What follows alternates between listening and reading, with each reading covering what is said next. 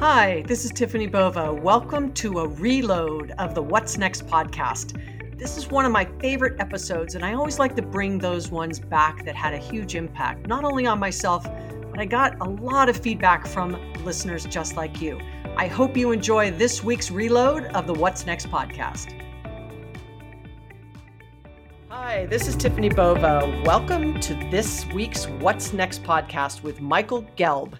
He is a luminary in the field of personal development and organizational development, as well as executive coaching. He is a pioneer of creative thinking. He's written 16 books on creativity and innovation, including the international bestseller, How to Think Like Leonardo da Vinci.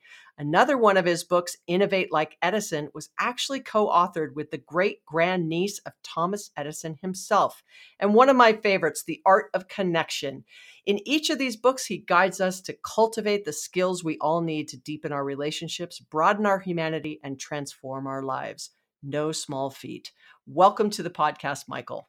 Thank you so much. Great to be with you. Yes. And as everybody knows, I love to start my podcast off with what I call bullish and bearish. Nothing too painful. Quick questions. Bullish as if you are for it. Bearish as if you're against it. And like always, I always ask for the one word. But you guys are so smart, you might want to dig into one of those answers. But we'll try and hold it. So are you ready? Ready. All right. The first one, bullish or bearish. The more confused you are, the more creative you become. Bullish. That was a softball. I totally gave that one to you. All right. All right. The next one, having definitive answers and searching for definitive answers actually holds back innovation. Bullish. All right. And the last one, it's a little fun. Those first two were sort of, leading the horse to water. We're going to talk about that in a little bit. But the last one is a little more fun. The last one is, do you think robots will ever become professional jugglers? Bullish. Excellent. Well, let's just start with the fun one because people are going like, where did that come from? So maybe you can share with our listeners your famous juggling history. Well, yes, I worked my way through graduate school as a professional juggler. And I juggled with Mick Jagger and the Rolling Stones. I juggled with Bob Dylan as part of tours they did. And I'm probably the world's highest paid juggler because I wrote a book years ago called Lessons from the Art of Juggling. And then I wrote another one called More Balls Than Hands, which is the technical definition of juggling. And I've, over the years, taught groups of, in one case, 1,000 IBM engineers how to juggle. And I use it as a metaphor for the process of keeping a number of things up in the air, not getting too upset when you drop a ball, make a mistake.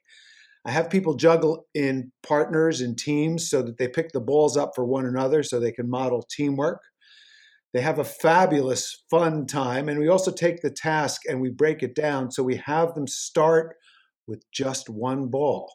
So everybody gets a success experience. And success builds confidence, and confidence builds more success.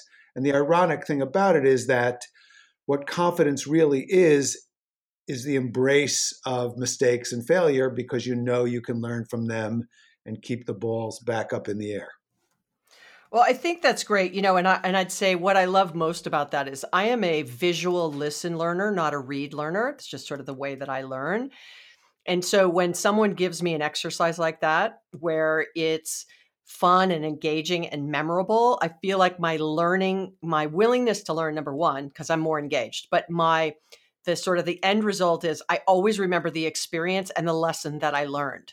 Versus if you were sort of standing on stage talking about how to build better teams and how to embrace, failure and how to multitask, I'd be like, is the paint done drying? Right. But that kind of engagement. And I'd say that it's probably really well received. People love it. And here's the thing, I love to have fun and I learn in a similar way to you. I like to have experiences and then abstract lessons from them and share them with others. So that, yes, it comes to life. So yeah, people people love it. And when I started out doing this, it was 40 years ago. So I'd go into these corporate environments where everybody was wearing a jacket and tie and was pretty stiff and serious. And I'd pull out the juggling balls, get them to toss them in the air as they take off their ties. They'd start laughing. And it brings out that childlike, playful aspect, which is our birthright of genius.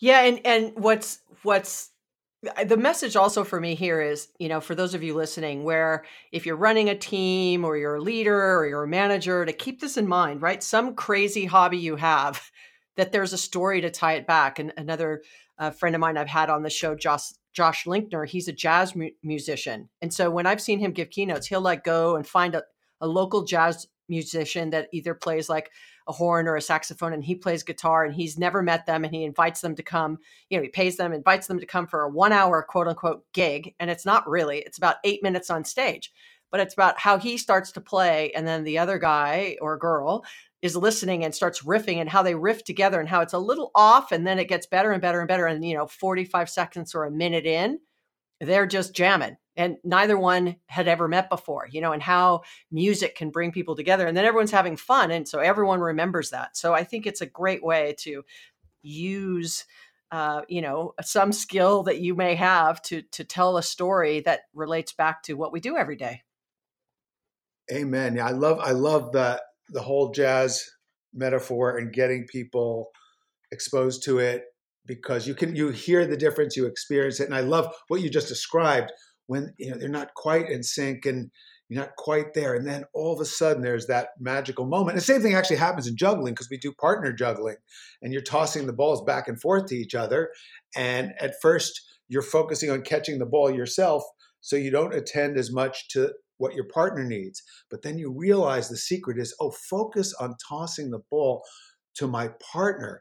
And if my partner focuses on tossing the ball to me, and we both make accurate tosses, and then we get into a rhythm, all of a sudden it's just like that same jazz moment when it clicks and it's seamless.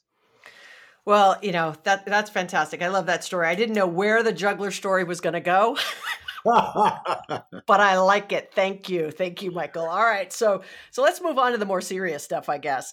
There's kind of a couple reasons I really wanted to have you on the show, and one is this: how to think like Leonardo da Vinci. I'm fascinated when, someone like you, right, really digs into what can you learn from someone that so many of us in the world are familiar with. They're from an artistic standpoint, but what sort of inspired you to go down that path and find ways to tie this back to obviously what you do for a living, which is really, helping companies and leaders and individuals perform better?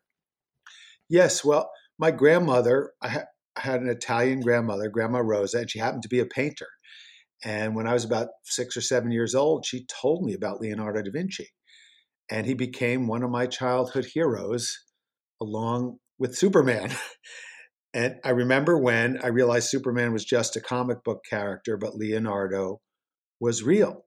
So as my career evolved, and I'm teaching creative thinking and innovation to senior leaders around the world, I'm telling them stories about Leonardo.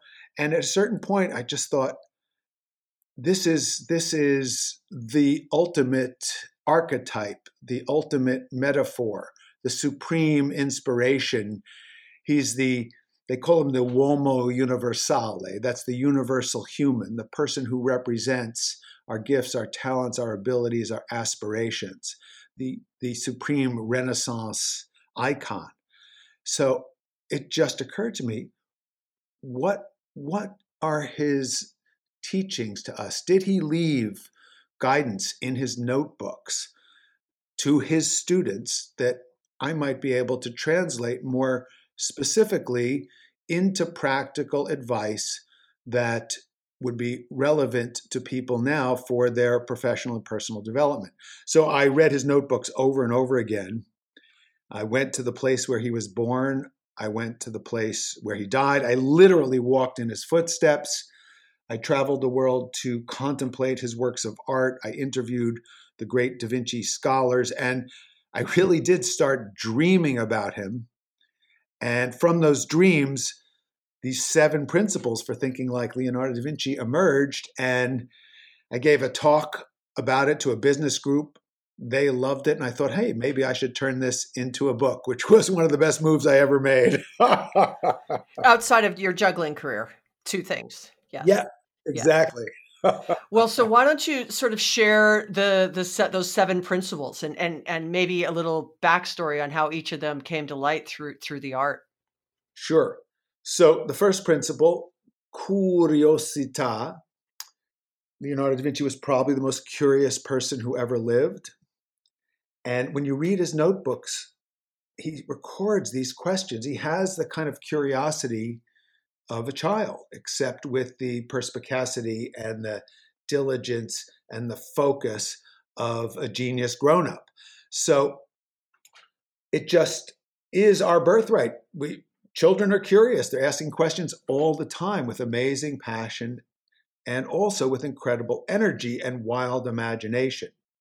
But then they go to school and they start to put a cap on their imagination. And they're told that answers are more important than asking questions.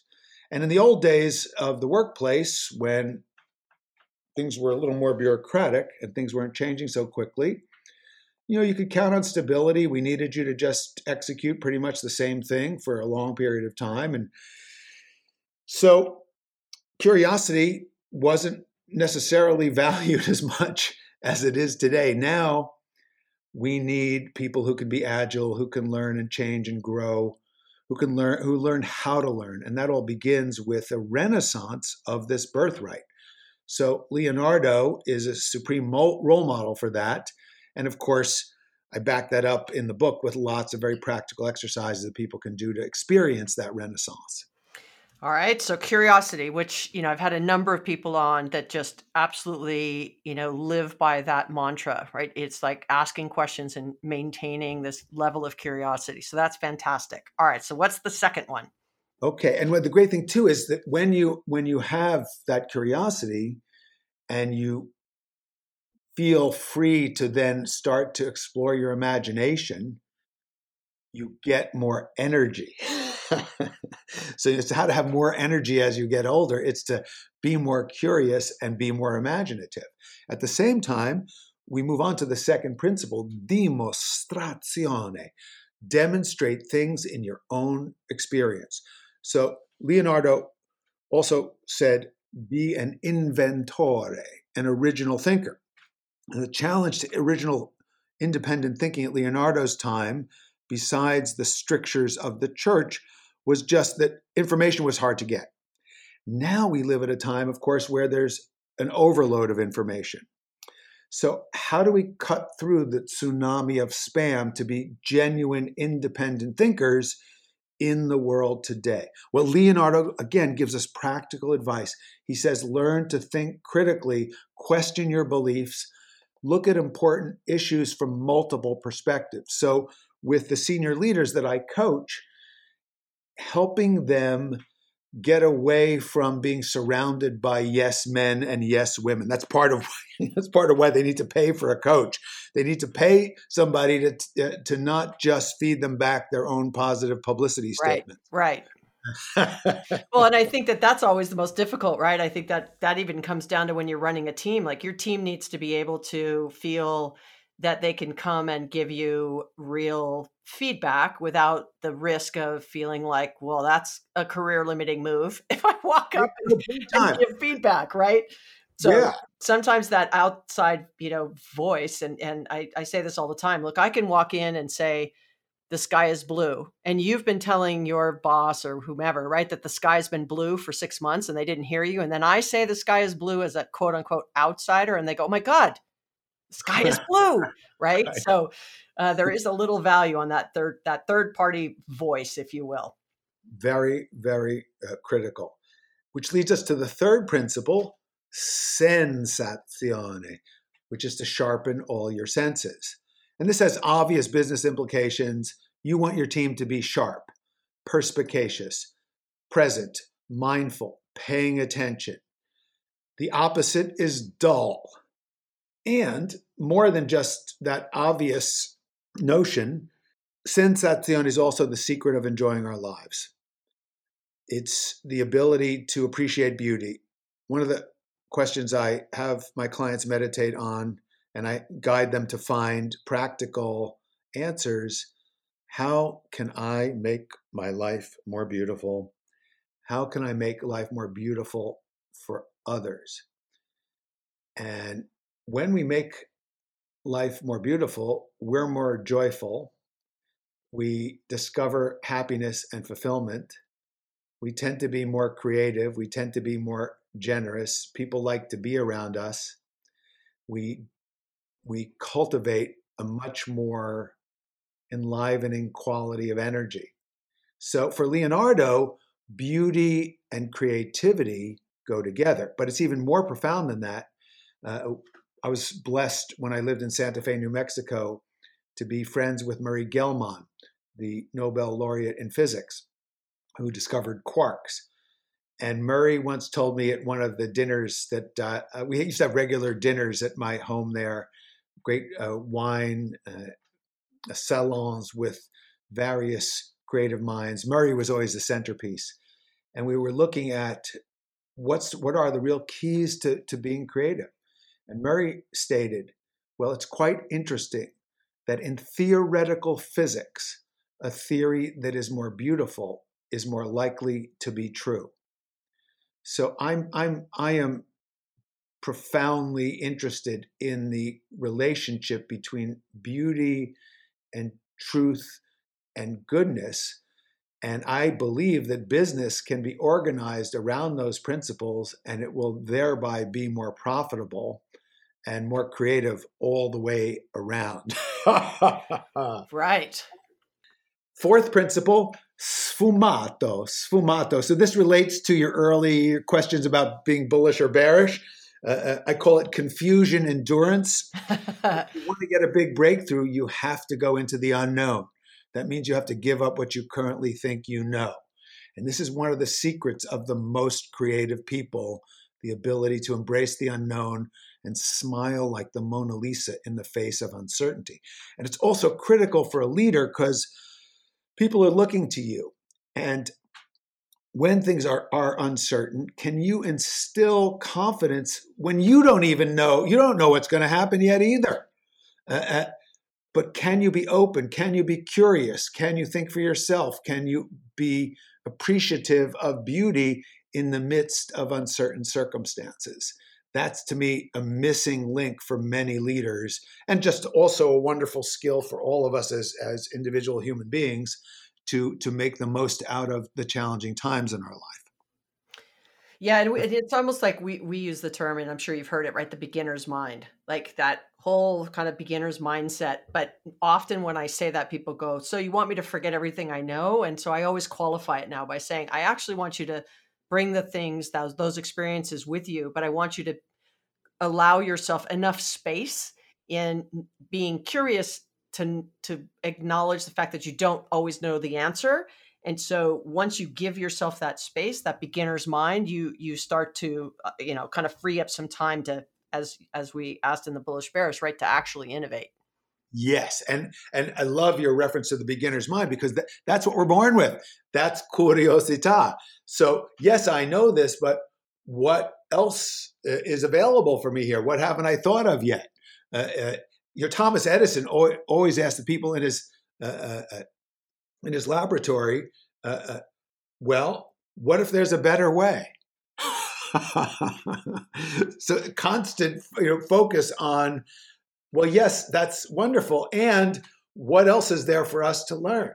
So, because you asked that other question about certainty and so on, and it is, well, yes, and let's explore further, so that we're bringing that curiosità to deeper and deeper levels. We're not afraid of the uncertainty. We embrace it. We smile like Mona Lisa. We wake up at 4:00 in the morning with some aha insight. We write it down in our Da Vinci notebook. And then we have an environment in our workplace that we've cultivated where we're free to share our off-the-wall, wacky, crazy ideas. And that creates more fun. It creates more alignment in the team. But of course, ultimately, we have to translate these wonderful ideas and this beauty, truth, and goodness into practice. So we apply the fifth principle, arte scienza, where we balance our artistic, intuitive inspirations with scientific planning, metrics, and logic and analysis. And this harmony is one of the keys to high performance, really at all levels and in all kinds of endeavors, is we balance our inspiration, our imagination, and our artistic sharing with our focus on results, with our analysis, with our critique. And most people and many teams are better at one of those things than the other. Right. And part of why people love Leonardo is he's the ultimate role model for the integration of art and science, logic and imagination. But then to actually execute and make it happen, we need energy. That's the sixth principle. Corporalita, balance your body and your mind. So I share with my clients my own just 40 plus years of exploring how to optimize and integrate the energy of mind and body. And my friend and colleague, Professor Jim Clausen, he and I taught a seminar at University of Virginia's Darden Graduate School of Business for many years called Leading Innovation. And the first line we'd always share with the students is the first line of one of Jim's books. And it is this: leadership is about managing energy, first in yourself and then in others. And managing energy is what the sixth principle for thinking like Leonardo is all about. The seventh principle, connessione. Everything connects to everything else. Be a systems thinker, have the big picture. What's your vision? What's your mission? What are your values? What are your strategy?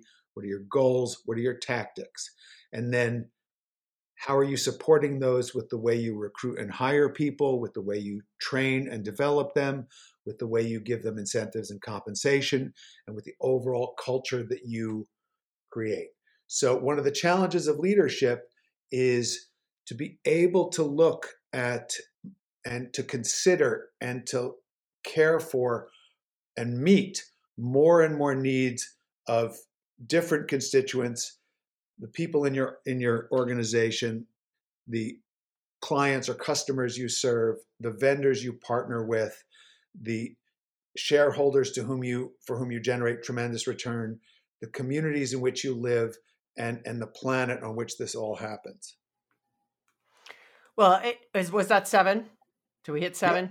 Yeah. That's it. Yeah. All right. So now we say, right, if which I love the whole interconnectedness of each of those. It's kind of like they're building blocks on each other. I'm making an assumption here, right? You can't sort of pull one out and get really good at it and forget the rest. Thank you. Yes, I love when people get that. This is a system. Each principle is important, but the order of the principles is not accidental. And the order of the exercises in the book. I mean, I invite readers in the beginning of the book. I say, if you want to skip around, go ahead and just start wherever you're most drawn, and you can do it all non-linearly. But there is a definite progression from each principle and from each exercise, and one builds on the other and creates something that's way more than the sum of its parts. And so what I guess, what are the one or two things if someone goes, wow, I really like, besides reading the book, obviously, because as you said, in each chapter, you've got sort of exercises and ways to step them through. But if there was, a couple of things you'd say, this is what, this is where I suggest you begin when you're on this journey. Yeah. There's the simplest, most immediate place to begin. And this is Leonardo talking. I'm just being his representative here, because he tells his students, have a little notebook, carry it with you wherever you go, and write your ideas down. Now, that would be powerful advice just from Leonardo, probably history's greatest genius. But what if I told you that Thomas Edison insisted that all of the people who worked in his laboratory did the same thing? and that Marie Curie did the same thing, and that so did Murray Gell-Mann, and that so did Darwin, and so did just about every other great genius in human history. So most people get their breakthrough ideas 4 o'clock in the morning, driving the car, taking the shower, in the bath, out in nature. The difference between geniuses and most people is geniuses write them down. Right. I find I have like my best ideas, and this goes back to, this concept that you were saying, this kind of noise coming from us from all directions, when I'm at my most quiet.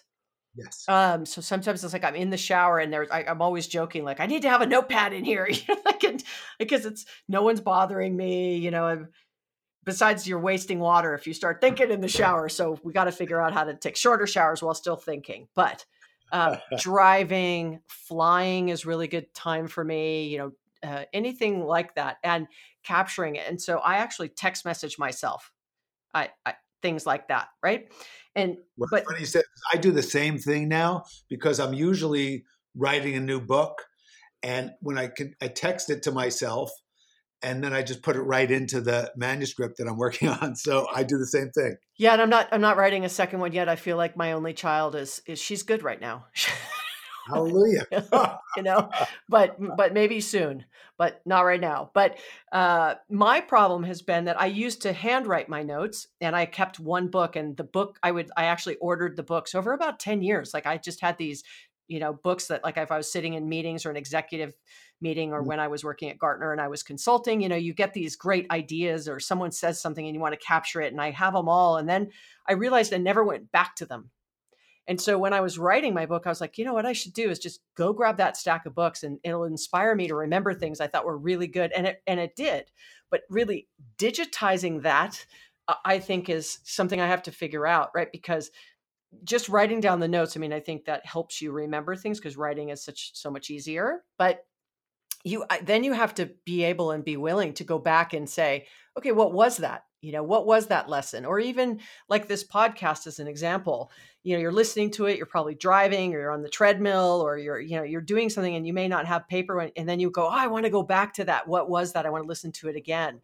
It was really good. And so finding a way to capture those moments of peace where Yes. you can really take advantage of the stillness and really percolate on things like this, right? Well, there's two things that are happening, and this is for most people. When you're by yourself, when you're quiet, your brain shifts from the more active beta state that it's probably in at work to the slower alpha or even theta state if you're resting in bed or in the bath, which is associated with breakthrough ideas. The other thing is most people do get their best ideas when they're by themselves because there's no fear of embarrassment and we feel freer. And so then, yes, I love what you shared because it's indicative of an important thing for everyone to understand is find your own best way to do this. Find the way that works for you. The universal wisdom is record your ideas and be sensitive to where you are when you get your best ideas. And you may need to spend more time there. If it's not the shower, take a walk in the park, meditate, have a notebook next to your bed if you get your best ideas when you're waking up in the early morning. And then the other thing, to come back to your question about what are some real practical takeaways for people from thinking like Leonardo, another one is to learn mind mapping. I do teach it in the book, but it's ubiquitous these days. I worked for many years with Tony Buzan, the originator of mind mapping. Tony was inspired to create mind mapping by his study of the notebooks of Leonardo da Vinci and Thomas Edison. And a mind map is a way of expressing your ideas in pictures and images along with keywords. It's more organic, it's nonlinear, it integrates art and science. It's a practical methodology for really thinking more like Leonardo da Vinci. Well, this has just been fantastic. I could just keep going. Like we didn't even get to the art of connection because this was great. But I know we only have a couple minutes left, and you can't really give justice to The Art of Connection. But I'm just going to pivot quickly because I think through all this that I am a firm believer that sort of business and success and personal growth and all that is a team sport. And so, ultimately the Art of Connection has a foundation in building these relationships to help you be more successful. So, with that, what would you, if you had to give your, elevator pitch on such a fantastic book? I know that's difficult, but if No, you it's could. great. All right, go Well, for that it. you asked, because you're so right. Years of writing about Da Vinci and Edison and how to be more creative. Working with clients in the real world, I discovered that it's easy to generate the creative idea.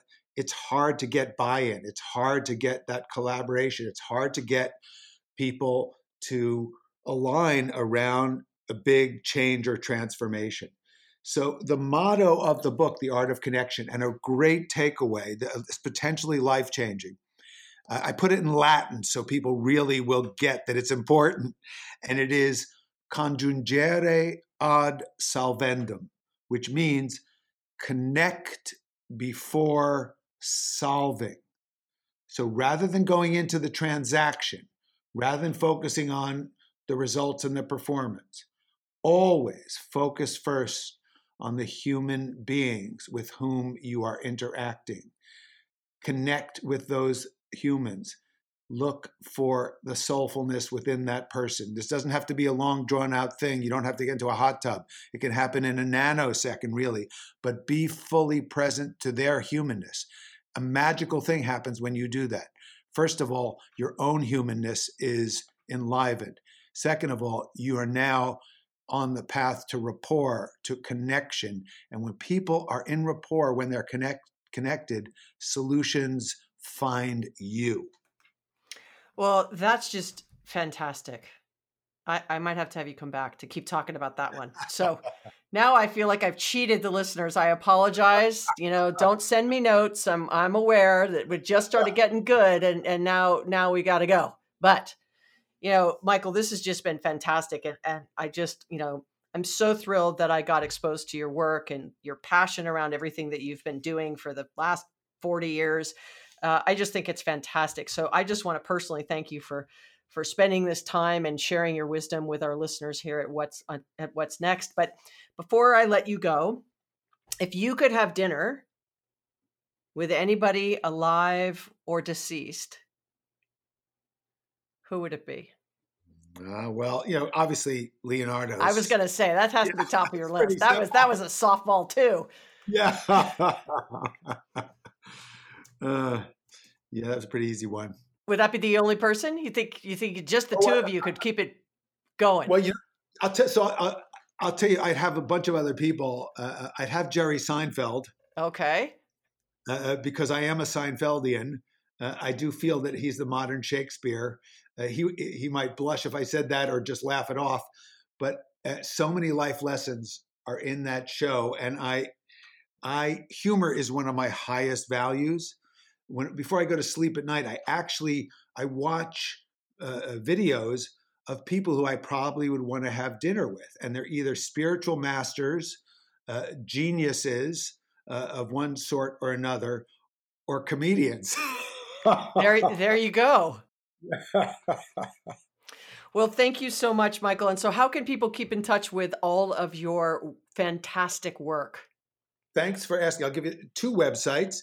If people want to learn more about how to think like Leonardo, The Art of Connection, all my books and my speaking work and my seminars, they can go to michaelgelb.com. That's GELB. And if people are interested in my work as an executive leadership coach, I'd ask them to please go to healingleader.com. That's healingleader.com. Fantastic. Well, again, thank you so much, Michael, for joining us today on the What's Next podcast. I appreciate your time and I appreciate you. Thank you so much. Thank you. I'm going to have you at that dinner too. Well, I better be invited. All right. All right. Thank you. What a great conversation. I could have kept talking to Michael. I feel like I completely shortchanged you on not spending enough time on The Art of Connection, but it just means go out and get the book. I loved his concepts around keeping multiple balls in the air and how we can solve those problems really, really quickly. That thinking about confidence is the ability to embrace failure. And the last one is just maintaining the curiosity of a child with the focus of a grown-up. I thought that was just a really great quote, which I'm going to use again and again. So I hope you enjoyed the latest of What's Next podcast with Michael Gelb. Please don't forget to subscribe, follow me online, leave some feedback. I always enjoy hearing from you. Once again, thank you for spending some time with me today on the What's Next podcast.